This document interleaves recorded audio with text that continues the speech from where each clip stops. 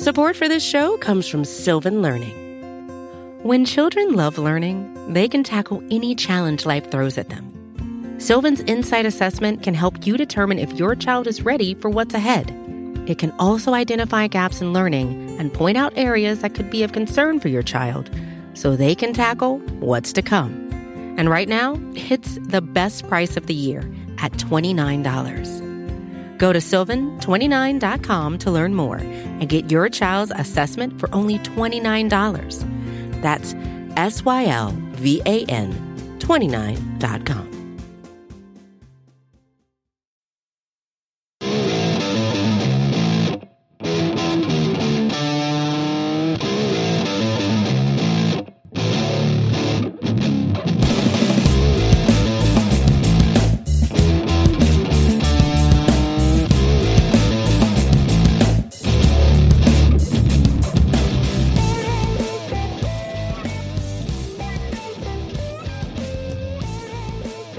Hello, everyone, and welcome back to the Battery Power Podcast, episode 356 on this 4th of July weekend. I am joined by Battery Power manager, the man who makes it all work behind the scenes, Chris Willis. Chris, great to be on with you. How are you doing, my friend? Oh, I'm doing good, Scott. It's a pleasure to be here. I appreciate you guys letting me sub in for Brad this weekend. That's right. We're a little bit of an unconventional show this week. Brad and Eric, my longtime co-hosts, are out of town, unavailable, but hope everybody is having a nice holiday weekend. It was not the best outcome and result on Sunday afternoon as the Braves wrapped up in Cincinnati, but nonetheless, it was a very action-filled week, 4-2 overall, which you can never be too upset with. But before we get into the games, there was some news to be certain.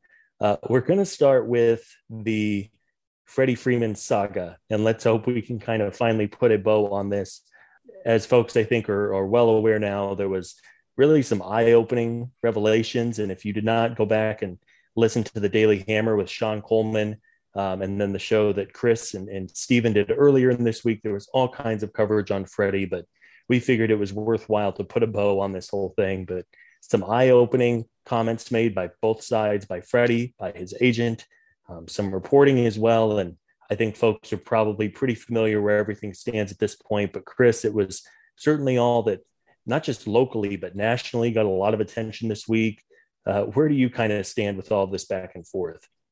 Yeah, I mean, Steven and I tried to put a bow on this earlier this week. And then, his Freeman's former agent came out and released a statement and basically accused the Braves of creating a false narrative. So this is like the story that won't end for so many reasons. But I do think from the Braves standpoint that it's pretty much the story's over. But just what a wild situation. I've never seen anything like this.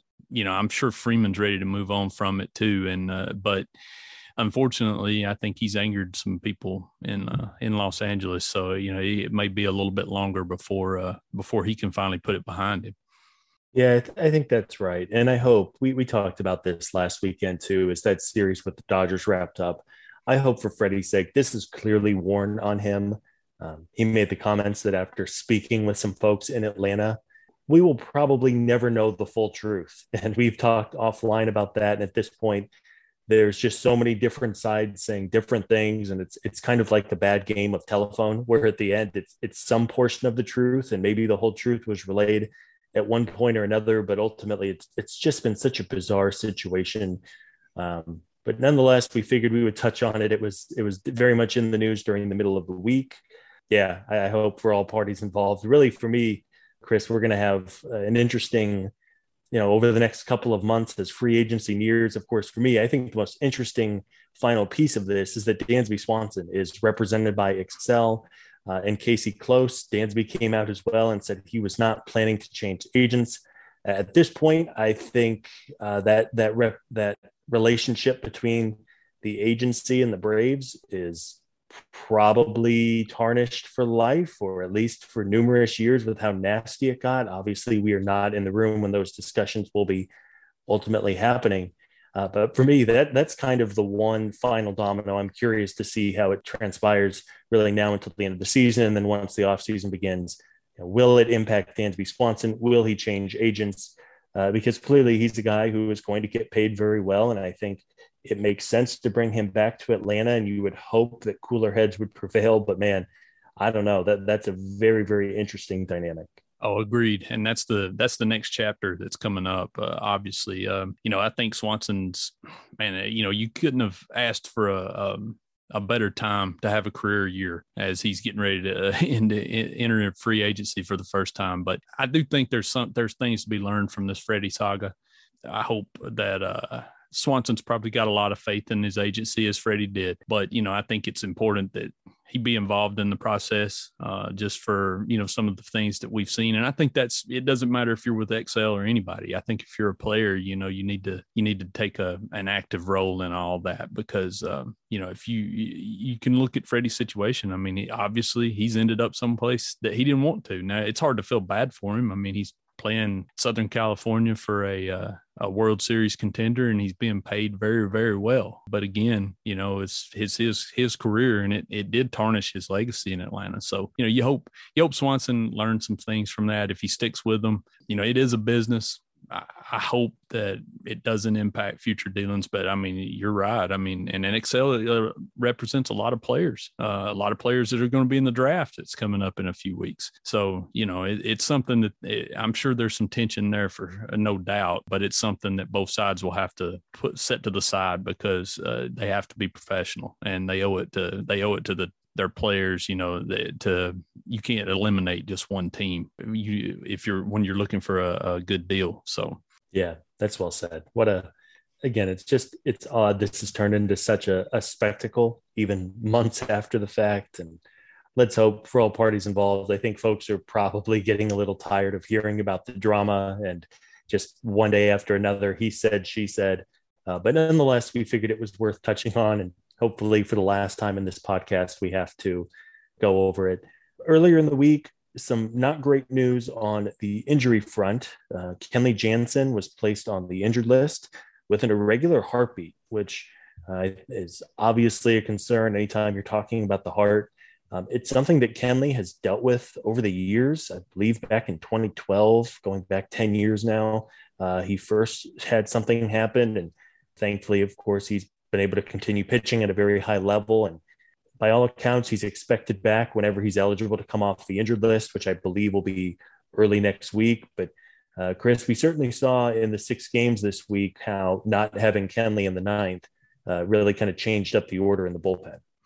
Yeah, no doubt. That come out of nowhere too. He was 1 strike away in that Dodgers series from nailing that last game down. And then the word come out the next day that, he was dealing with the irregular heartbeat again. And it was scary. You had to wonder to start with, is this going to be a long-term thing? It is something he's dealt with in the past. It is something that he's had surgery for to correct. So it was good to hear that the Braves expect him back at the end of the 15 days, and that we're not, I mean, he was supposed to be still throwing side sessions, so he should be ready to return. But you're right. It definitely, affected the depth in the bullpen. Saw A.J. Minter close a game. We saw the Will Smith experience Saturday in Cincinnati. Got the save, but loaded the bases in the 9th. So, I mean, this bullpen's been a strength. Sunday notwithstanding, and losing arguably one of your best arms out of there, it's going to hurt any team. Yeah, no, that's right. And hopefully, again, obviously when you're talking about the heart, that's a scary situation. You want to make sure Kenley gets whatever treatment he needs, and hopefully he's back out there. It's not going to be something that's going to continue to hold him out. Speaking of pitching, kind of a sad day, I thought, on Saturday for folks, especially who were very invested during the Braves' rebuild. Touki Toussaint was designated for assignment on Saturday afternoon. The team added reliever Jay Jackson to the 40-man roster and optioned him down to Gwinnett. Jackson, for those maybe not familiar, was pretty good with the San Francisco Giants out of the bullpen last year. He's been coming back from an injury, and I would imagine at some point Jackson will be in the mix in Atlanta. But, for Touki, by all accounts, a great kid. He was so tantalizing. He is, for me, like the poster child of pitching prospects who have all of the upside, but just never – they just seem to be so close yet so far. But Chris, I mean, I was sad whenever they presumably let Tukey go. I would sure think a team will take a chance on him with the stuff he has and being a former first round pick and whatnot. But it was sad to see Tukey get designated, and I hope he catches on somewhere.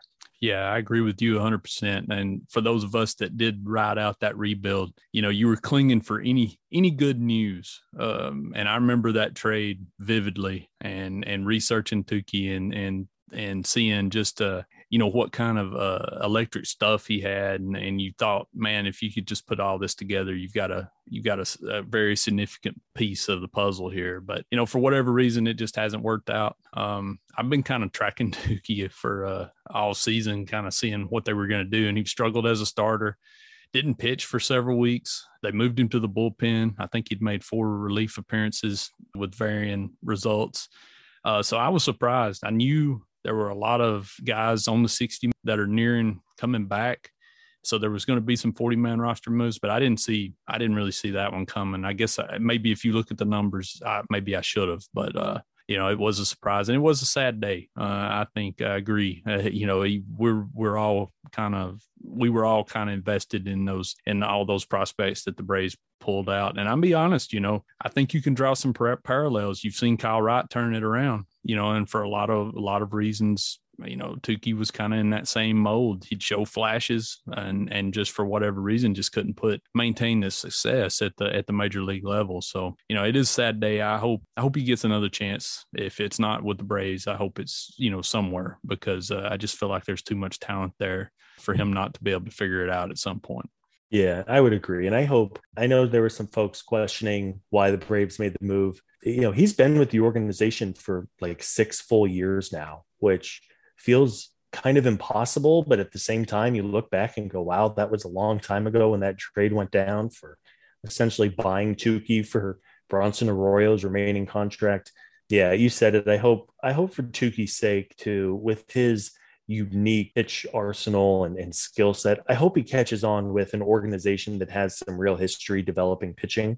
I hope it's in the American League for obvious reasons, but I mean, I think if I was a minor leaguer looking for a new home, I think like Tampa Bay is the mecca of where you want to go. Cleveland has been really good at developing pitching over the years.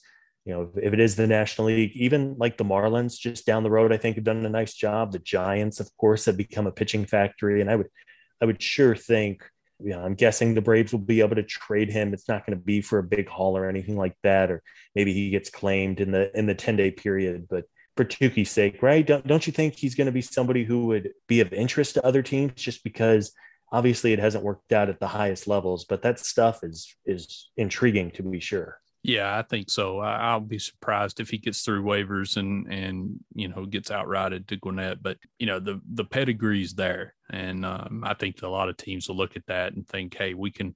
If you can't make a starter out of this guy, that you could convert him into a quality reliever. And I mean, there's never been a question about his stuff. It's always been the command, just throwing enough strikes to make it work. So I don't think we've seen the last of Tukey Toussaint, probably maybe in a Braves uniform, but I think we'll see Tukey again down the road. And I mean, if you follow the guy on Twitter and you've seen him in the dugout and stuff, I mean, just seems like a wonderful person. So, it's easy to pull for guys like that. Yeah, absolutely. So best of luck, Tukey, wherever you end up. We'll of course have an update on that, probably with the Daily Hammer with Sean one day this week. So again, please continue to check that out. For kind of your daily bite-sized 15-minute update on all things Atlanta Braves. The final item on the pitching front, Chris, which was something that truly came out of nowhere on 4th of July weekend. Buster Olney, longtime ESPN reporter and a guy who I think has sources that most reporters don't have, whether local or national, just because of how long he's been around, dropped a bomb on Saturday afternoon. And I quote here, "There is a perception in some corners of the industry that if Jacob deGrom follows through with what he said in the spring and opts out of his Mets contract, the Braves will be the favorites to land him." End quote. Chris, I mean, I don't know where this came from. Clearly, Olney is hearing it from someone, and He's not a youngin. It's not like he's looking for his big break. He's not trying to get some clicks on an article. I mean, it was just a very random and odd report. But anytime you're talking about Jacob deGrom, who, as recently as 2 years ago was the best pitcher on planet Earth, very, very intriguing. And I wasn't really sure what to make of it. Yeah, I'm with you. That's one of those where you see the tweet and then you look to make sure it's a blue check and you didn't get caught by somebody with an imposter account. But yeah, that was pretty wild, pretty random. I thought that was interesting. I know DeGrom's been hurt all season and he's getting close, I think, to starting a rehab assignment. So, the Mets are going to get a big guy back, but he has said that he was going to opt out. I think it'll probably depend on how he finishes actually, but you can't ever tell. I think for me with the association with the Braves, it would just depend on what he's looking for. If he's looking for one of those long mega contracts, I just don't see it. But if it's a short deal, I mean, it makes sense. I mean, why wouldn't you? If it's something close to what Scherzer did, man, if he's healthy and right, that's one of the best, like you said, that's one of the best pitchers on the planet. So pretty wild. It's early. we're not even really in trade deadline season yet to be talking about a free agency rumor. But man, that's you can't really get one any bigger than that. Yeah, I mean, it's fun to think about. I kind of energized. It's funny. I was out with some friends on Saturday and I missed Olney's tweet whenever he sent it out. And then like 4 hours later, I was scrolling Twitter and I kept seeing people talk about Jacob deGrom, and I was like, what? Like, did he get hurt again? Or is he like suddenly going to start for the Mets? And again, just very out of left field. Gave us something to talk about. Like so many kids, I think he's from Florida. I should have looked this up before. If he's not from the same town that Chipper grew up in, I think it's close to it. Yeah, I mean, it's in like so many kids from the Southeast. He grew up a Braves fan. That's been kind of well documented over the years, even as he has been with the Mets so prominently. But as you said, just kind of odd to get that in the beginning of July when you have 5-6 months to go, but nonetheless gave us something to talk about.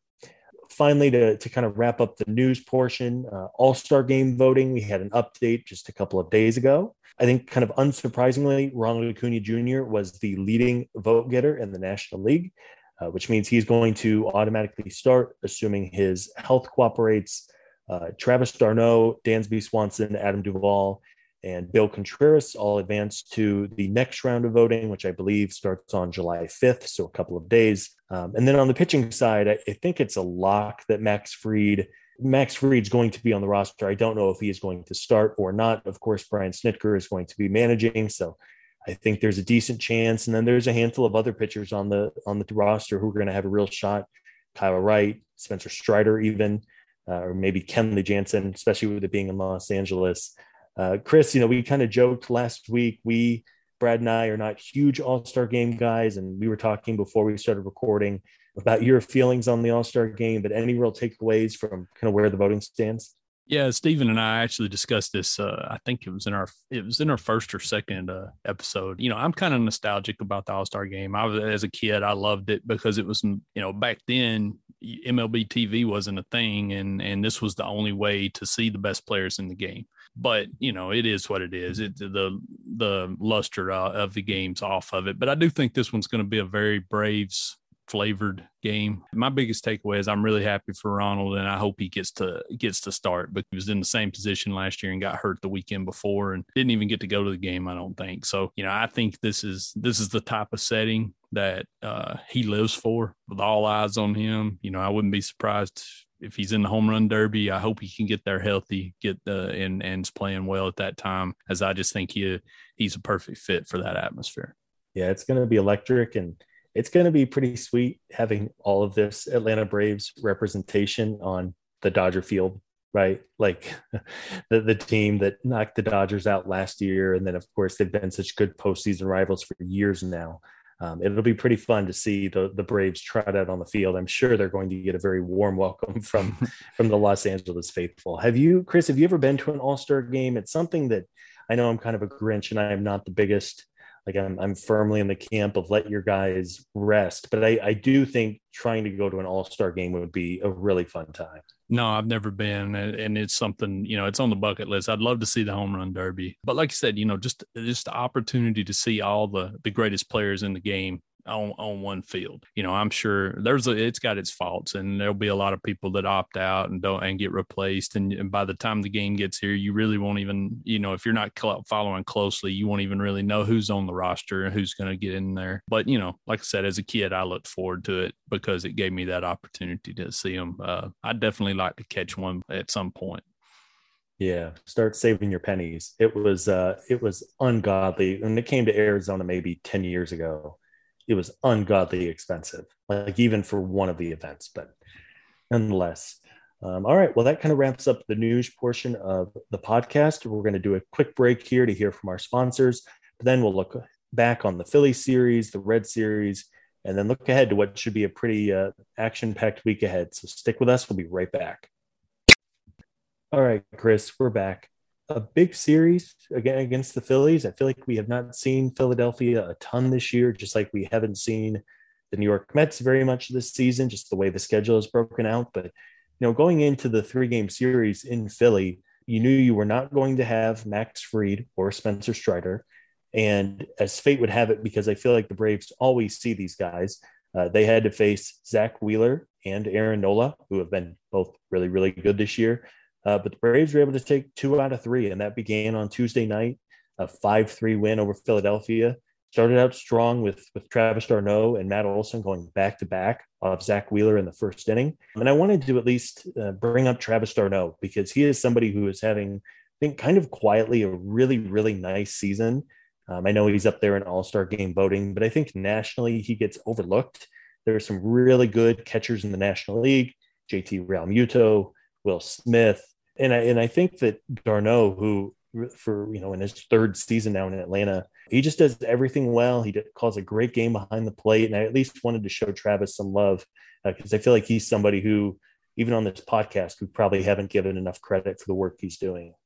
Yeah. And in fact, I think he's got a reasonable shot to be a all-star, especially with Snicker as the manager. But you're right. He doesn't get talked about enough. And, Snicker, every time he's asked about him, he calls him a calming influence. And so that's why you saw last year how it was without him. I mean, they went through 7 guys trying to find a workable solution. William Contreras has given him a huge bonus there because I just think it's so important to keep d'Arnaud healthy and rested. And the bat's been real. I mean, that's the crazy thing since he went to Tampa and had, and the Braves signed him that year. I mean, he's really been a steal from an offensive standpoint. Forget what he does behind the plate. So yeah, I mean, big fan of him. And I thought him and Olsen getting to Wheeler early in that game was huge and set the tone because how good Wheeler is, especially once he gets locked in. Yeah, you're absolutely right. He's somebody who, if you don't get him early, you might not get him at all. It was a back and forth game. Game was tied 3-3, and then Matt Olson hit another home run in the 8th to give the Braves a 4-3 lead, which would be ultimately the go-ahead run. And funny enough, in the 9th, the Braves added on an insurance run, which is good, especially not having Kenley. And I think Minter was set to face the middle of Philly's order. But man, Ron Washington not only threw up a stop sign at third base, which I believe Orlando Arcia ran through, but he almost got decapitated on the throw to the plate from left field. He was kind of weirdly standing into the third base line. We love Wash. He every now and then he's good for maybe a questionable call at third base, but ultimately that can be a tough position to always read where the ball is. But nonetheless, it was a nice way to go ahead and get an early win, especially after that difficult game on Sunday and that loss to LA. Yeah, that was a pretty wild play. Wash was actually almost on the line, and Arcia went around him. So I don't know if it's just me or something, but it seems like the Braves have run through more Wash stop signs this year than what we've seen in the past. It's always funny when the camera cuts to him afterwards, to see the look on his face or whatnot. But yeah, you got to love him. That was a crazy play at the end of that game.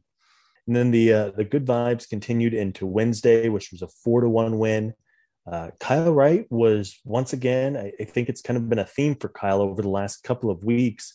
No, he wasn't particularly dominant. He didn't have big strikeouts. I believe he had 4 strikeouts, but he went 7 innings, which was really helpful. Again, anytime you can limit those bullpen innings. And Kyle is now 9-4 on the season with a 3.03 ERA. His peripherals continue to be good. And once again, it feels like every week it's kind of a similar story. There were a couple of moments where things could have gone sideways for Kyle, and he just kept a level head and was able to power through. And again, man, we're at the midpoint of the season, and he has a 3.03 ERA. Even for folks who thought he could have a breakout season or finally start to put some things together, he has been just so impressive on a weekly basis.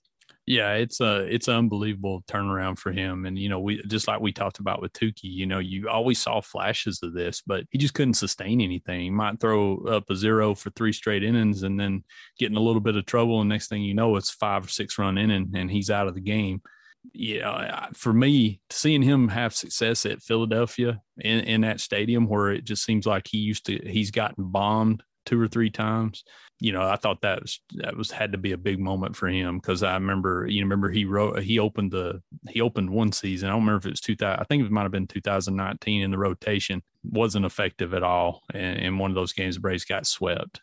So, to me, coming into the season, I was just hoping that he could lock down the 5th spot in a rotation, but man, he is so much more than that so far, and you just hope he can continue it, because this is what we thought we were getting or was possible when they drafted him out of Vanderbilt. I mean, he had number 1 pick buzz. He could have went at the top of the draft and ended up sliding to the 5th, and I just thought that was I just thought he could be an impact pitcher, and he's showing it now.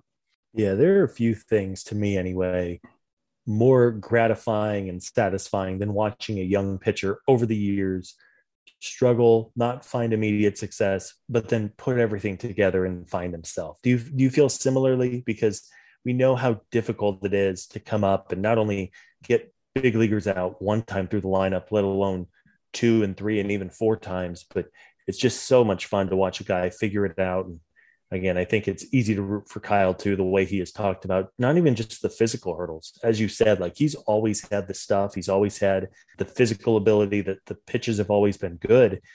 As we know well at this point, it was just the mental side, I think, that it was tough for him to overcome. And again, man, halfway point, 9-4 with a 3.03 ERA. That's just really good. Last year he made the 2 cameo appearances in Atlanta and wasn't good. And then when, I felt like he kind of got banished to Gwinnett. They've said that was kind of by design. They wanted him to have some success down there. But, I felt like if they thought he could have really helped that team last year, that he probably would have been back up there. And then for him to come through in the World Series the way he did, pitch quality innings. I mean, I do think that he's just used that as a springboard, and it is satisfying, because we saw how he struggled. I've seen him, I don't know how many times this season, get that 2nd and 3rd, nobody out situation and get out of there with just 1 run scoring, where in the past, he'd have that deer in headlights look, and, he'd walk a couple of guys and then somebody hits a bomb because he's just trying to throw a strike. And he's developed into a pitcher. And like you said, you touched on, we've seen him strike out 10, 11, 12 guys in a game. And we've seen him, get through 7 innings and only have 3 or 4 strikeouts. And to me, that's very much like Max Fried. If Kyle Wright can just somehow become the right-handed version of Max Fried, man, Braves are in really good shape there. Yeah, they are. Speaking of young pitchers, Thursday night's game was not good. We have, I think, fairly been down and have had some concerns about Ian Anderson, and the wheels fell off on Thursday in the 2nd inning. Anderson went 2 innings, think he gave up 9 runs, just was not missing bats. And the Philly lineup, it's not bad, but they didn't have Bryce Harper. They don't have Gene Segura. He was getting beat up. The rally started with the bottom half of their order, which has some like 4A players littered throughout. And then the big bats at the top kind of beat him up and ended the game. I guess if you're going to lose, maybe losing 14-4 is not the worst thing in the world, because it kind of let everyone have a breather. And I don't know about you. I firmly believe I would rather lose a game 14-4 than say, the way they lost on Sunday, 4-3, and have your heart ripped out a little bit. But that was just a bad start for Ian. It seems like they're going to keep him in the rotation for now, but I think it's more than fair to have some real concerns about him moving forward. Yeah, I mean, it snowballed on him early. But he's had a strange season, top to bottom. We've talked internally, trying to just kind of figure out what's going on with him. Seems like he's not been able to command that fastball quite as bit, and it seems like that changeup's not getting nearly as many swing and misses as a result. We've seen him look real good. The FIP's almost a run less than the ERA right now. But I don't feel like he's been real strong all season. So, yeah, I mean, it's going to be interesting to see what they do if he struggles again. He's still got options. I mean, they could send him down. They could, put him on the injured list kind of as a mental reset. But, I think Braves need him to figure it out. I mean, this has been he's been a key piece the last few years, and especially in the postseason, he's pitched well. So, I think it's just a matter of throwing more strikes and working ahead in the count, because right now it seems like he's behind, and the walks are hurting him. And then he gives up hard contact, and there you are. Yeah. The margin of error is just not there with him, right? Like everything seemingly needs to be working for Ian to be successful. And you may say, well, that's the case for a lot of pitchers, but I think with guys you even saw on Friday night and on Wednesday night with Wright and with Fried, neither had their A-plus stuff in those games, but they were able to work through it, right? Both worked 7 innings. Both only gave up the 1 run. Like that, there's ways, of course, you don't have to strike out everyone. And I don't think that's what we're calling for Ian to do, but nonetheless, it was an opportunity to sweep Philly. You take 2 out of 3, as we noted off the top. You didn't have Fried or Strider out there, and you faced Philly's top 3 starters. So I think you take 2 out of 3. And then the team goes to Cincinnati, and I think they played well. It should have been a sweep. Friday night's game was a little odd. They were shut down by Mike Minor for the first 5 or 6 innings, which was, old friend of Mike Minor. I didn't realize Mike was still in the majors. He is not pitching particularly well. I think he came into the night with an ERA of 7.5. Austin Riley homered early, and Austin had a really nice weekend in Cincinnati. And thankfully the bats came to life a little bit later on. That would have been a tough one to lose with Max Fried on the mound against Mike Minor. Thankfully the Braves came out, got a 9-1 win, and moved on from that loss on Thursday. Yeah, it's good to see Austin starting to swing the bat well again. He's been pretty solid all year, but he was in a little bit of a funk at times through June. But he's getting hot again. Looks like he had a couple of hits to the opposite field, and then he punished a couple of fastballs too. So that was good. I thought that game there, it was one of those where they kept missing out on opportunities early. Minor came in struggling, pitched pretty well. Once they got into that Cincinnati bullpen, though, they was able to add on runs, and I thought that was real important, especially without Kenley Jansen right now. You want as much cushion as you can. Dansby Swanson had a big 3-run home run in that one to really take it from, into a blowout situation. So that was a fun game. It seemed like everything was cooking for Atlanta there, and they pretty much held Cincinnati in check the whole weekend up until Sunday late. So it's good pitching and good offense, and you're going to get a lot of wins that way. Yeah, and you talk about good pitching. Really, all 3 starters in the series were terrific. I wanted to just point out Max Fried, and I think listeners know well how good Max has been this year. But man, it's easy to forget. Max started out 0-2 with those fluky losses to the Reds and the Nationals that first week. But since then, he is 8-0 with an ERA of 2.66. He's not walking anybody. I thought Spencer Strider had an interesting interview. I think it was on Friday about Max and just how he mixes his pitches so well, but not only mixes his pitches, but he has 2 or 3 variations of every pitch he throws. Like he has a low 90s fastball. He has an upper 90s fastball. He changes speeds. He can go in, out, up, down. He is just morphed into, we talked on the podcast last week when Dave Roberts called Fried the best lefty in baseball. I think that's fair. And it was just yet another just fantastic performance from Max. He is going to get some real Cy Young consideration as long as he keeps this up. And man, just wanted to point out how good he has been this year. Yeah, it's unbelievable. And like you said, he had those 2 fluky losses. I mean, he gave up 5 runs to the Reds on opening day, and that's the most runs he's give up in any start since. So he gave up a lot of. Remember, if you remember those first 2 outings, it was a lot of soft contact. Beat the shift here. It wasn't like he was getting hit hard, but he just wasn't completely dialed in. But we talked about it. Steven and I talked about it earlier this week because I do think he's gone from a really good starter that didn't get talked about a lot to I think he's in the conversation now. And again, he can do it in so many different ways. He keeps a high ground ball rate. He can strike people out when he needs to. He's just a total package. And I just like watching him pitch. I don't ever miss one of his starts. Yeah. Yeah. Well, and speaking of young pitchers whose starts you don't want to miss, Spencer Strider, man, like that performance on Saturday was insane. Strider went 6 innings, just 1 hit, 1 run, which came on a bloop, 1 walk, and 11 strikeouts. Not only was Strider just dominant, according to StatCast, he threw the fastest pitch ever by a starting pitcher at 102.4 miles per hour. Did you see that? Because, I mean, when you watch Spencer throw, quite obviously the fastball is coming in, but he has such a calm windup. Like, it doesn't even look like he's trying. And this guy just throws absolute seeds. He had the slider working as well. I don't know how you possibly differentiate a fastball and a slider from him.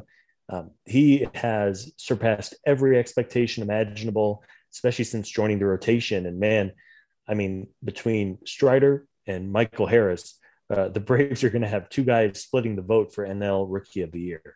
Yeah. I'm happy to admit I was wrong about Strider because I really liked him in the bullpen. I liked him in a relief role just because I just thought that, man, you bring that guy in 7th, 8th, 9th, it doesn't matter. You're not, it's game over. You're not going to touch him. But man, he has exceeded every expectation out of the rotation. And I mean, I just don't know how you could ever even think about moving him now. He's shown he can just be just as dominant, and he's built himself up now to where he's a 5-6 inning option every week. Just filthy. That's the only way I know to describe him. And when he's starting to get, he's starting to mix those changeups in too. And if you're a hitter, I don't even know how you go about dealing with that. You're already sitting there with that slider fastball combination, mix a change into that too. I mean, he's just been electric from the get go. And, man, he's one of my favorites to hear in the post game or whatever, just because he's so calculating, calm and collected. And, he's very thoughtful in everything he does. He's got a plan and he goes out and executes it. And, man, like you said, I hope they don't end up canceling each other out. But I mean, I have a hard time finding a rookie. As great as Harris has been, I mean, I don't know, I think Spencer Strider's got to be right there with him, with anybody in the National League. Yeah, I mean, you look at his ranks in the National League, first in strikeouts, or strikeout percentage, I should say, first in FIP and XFIP, 11th in ERA among guys who have 50 innings or more this year. I mean, those numbers speak for themselves. He was getting all kinds of swings from, the Reds were basically helpless out there. I mentioned he gave up the 1 run, which came on a bloop to center field that just fell in. It was his starts are quickly becoming can't miss baseball. The only downside of Saturday's loss, other than Will Smith nearly giving up a grand slam in the 9th inning, which would have been disastrous, Adam Duvall was hit by a pitch on, I believe, his hand or maybe his wrist. He left the game early. Thankfully, X-rays and the MRI came back negative. He's listed as day-to-day. Although it does seem like Adam is going to miss maybe a little bit of time. Thankfully, it's not a serious injury, but that was scary nonetheless. Yeah, anytime somebody gets hit on the hand, especially with a hard fastball, you immediately think, something's probably broken or whatnot. Those are scary. To me, those are the scariest hit by pitches you can get. It's when you see a guy take one off the back of the hand or in that wrist area. I'm sure he's going to be sore for a few days, but it was good to hear that nothing was broken there. He's not been what I think a lot of people were expecting from what we've seen from him the last couple of seasons.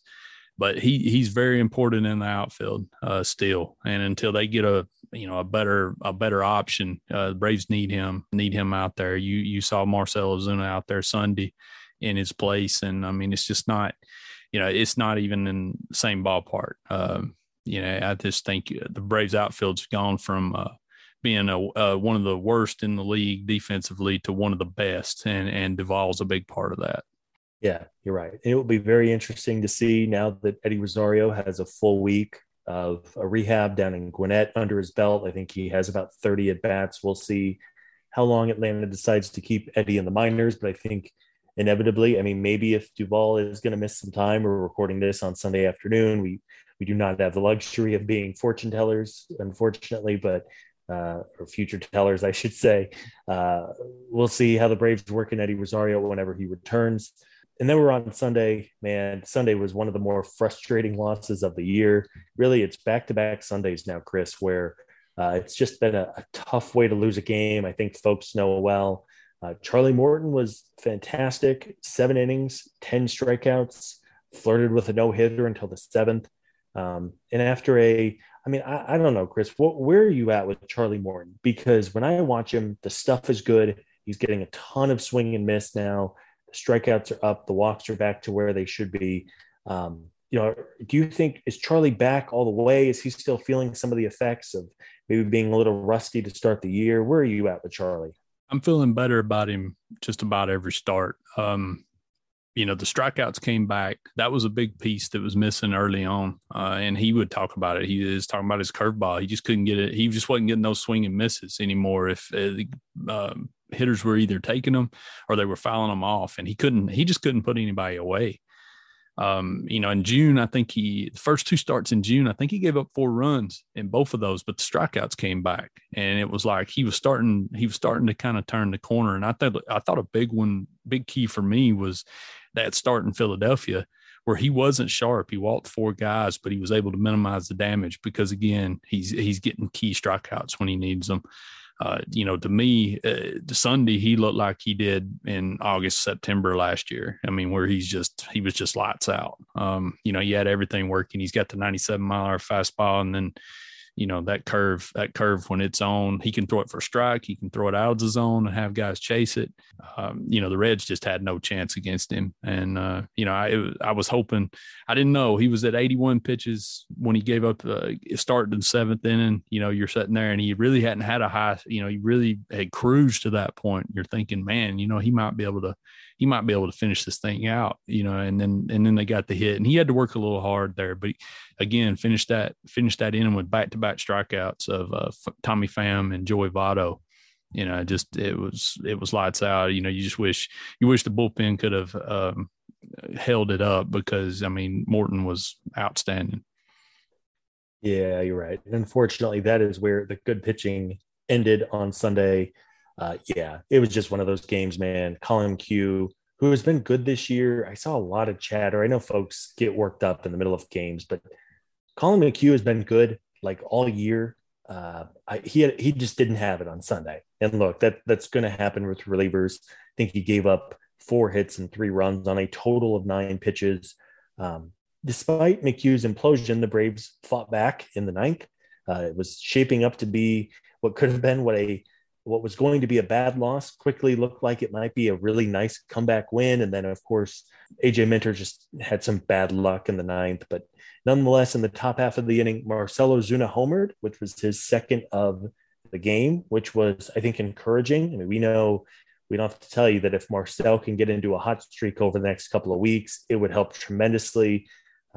Unfortunately for Marcell, his whole offensive profile this year has basically been home run or bust. Like he's not really hitting for any kind of power other than the home runs. He doesn't have very many doubles. He's not getting on base at a high level, but hey, we've seen Marcell have hot streaks in the past, and 2 home runs, even if it is in a smaller ballpark in Cincinnati. Let's hope it's a sign of something good to come. Yeah, there wasn't anything cheap about those 2 home runs either. He barreled them up, and one of them came off Luis Castillo. So you have to feel good about that. He's been had a crazy season too. I mean, you look at him, and it's been a poor season, and it's been really two poor seasons now.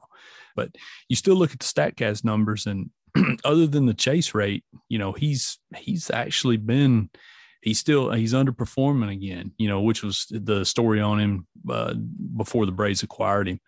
I feel like there's a hot streak there possibly, but he's going to have to cut down on the swing and miss. He's going to have to quit chasing out of the zone.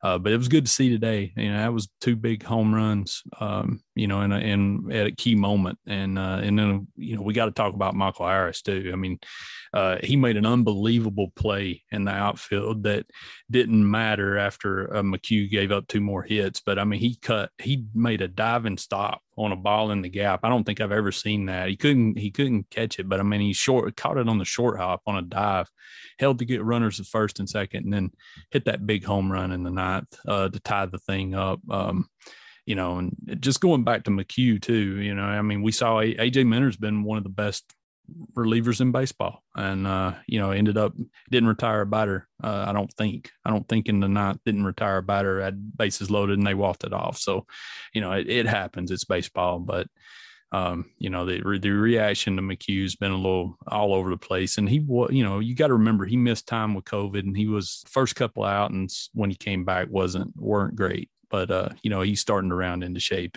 Just Sunday wasn't his day.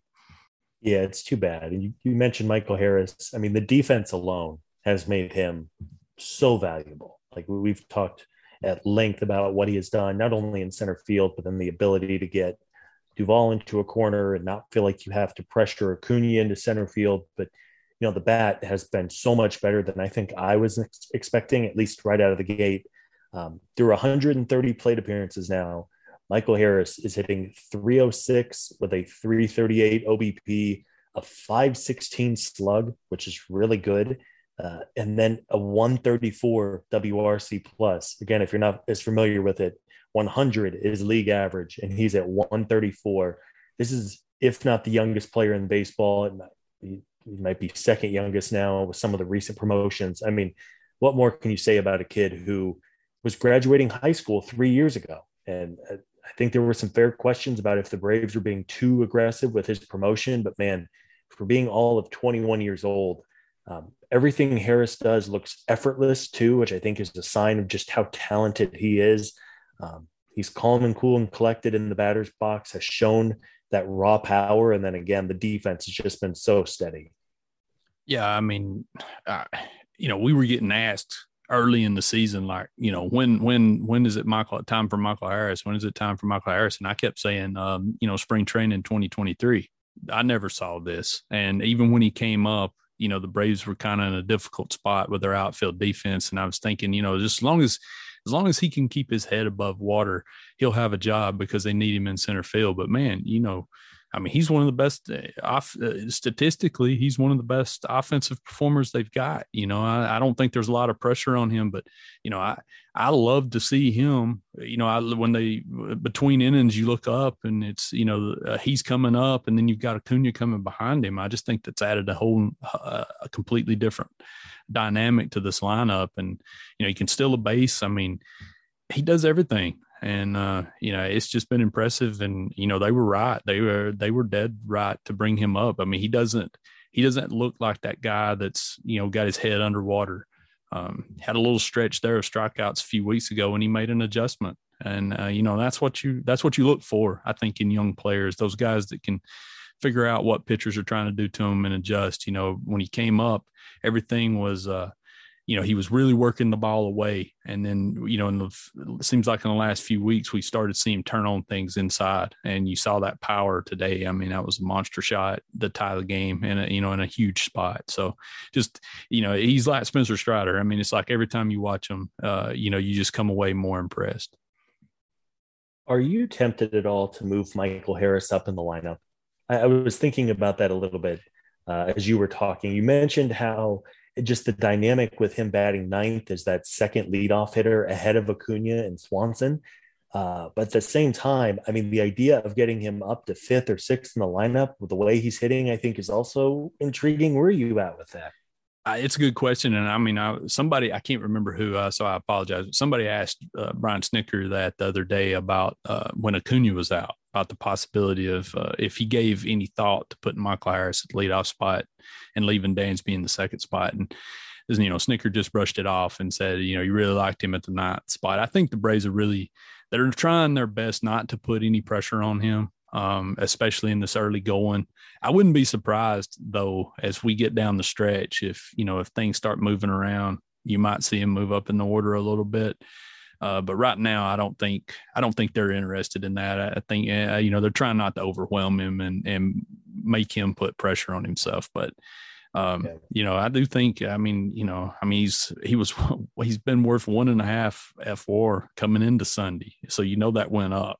I mean, it's just, you knew he was talented. You saw it in spring training. You've heard all the guys talk about him, but I mean, he's come up here and produced, and it looks like he belongs and looks like he's going to be here for a very long time. Yeah, no, I don't think it's a coincidence that as we have seen the Braves start to really find their groove over the last month plus now, that you look at when Spencer Strider was put into the rotation, you look at when Michael Harris was called up for center field, and you look at when, even if it was a couple of weeks earlier, when Bill Contreras started to play a little more regularly as the catcher and then the DH.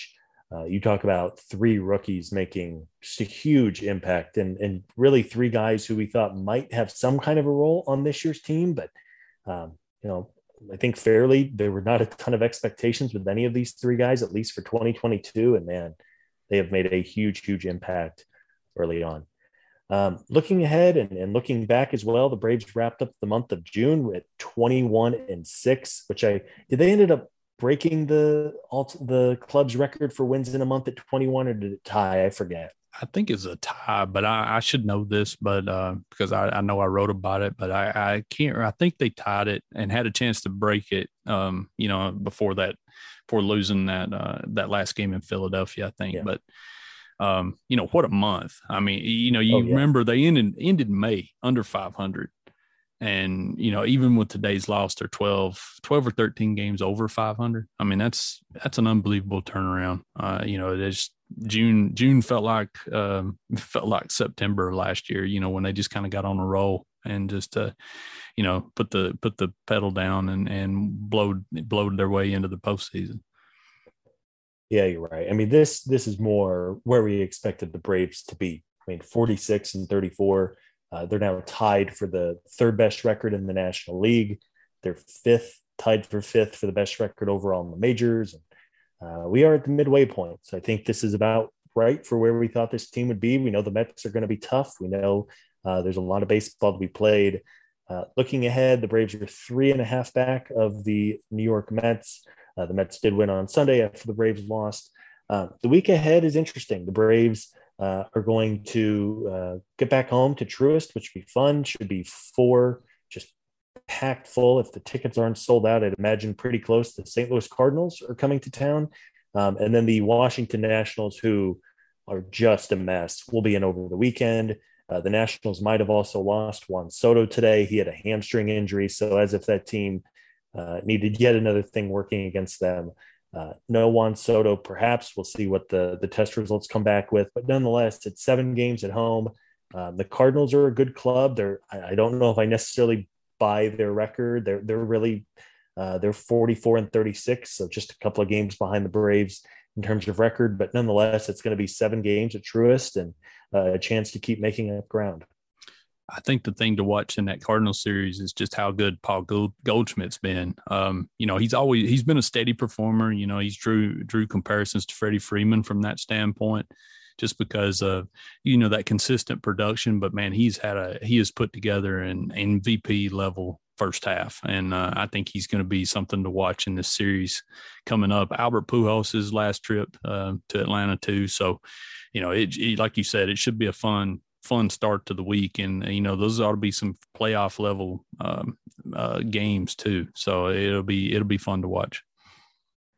Chris, will you be at the games this week with the fourth? Yeah, I'm planning on going the fourth. I don't know that I'll catch that whole series, but I am planning on being there for a couple of those games anyway. I don't think I've seen Cardinals in person, so I'm sure it's going to be electric Monday, the 4th of July crowd at Truist. So hopefully it'll be a fun game. And then I think we get Max Fried, Miles Michaelis on Wednesday.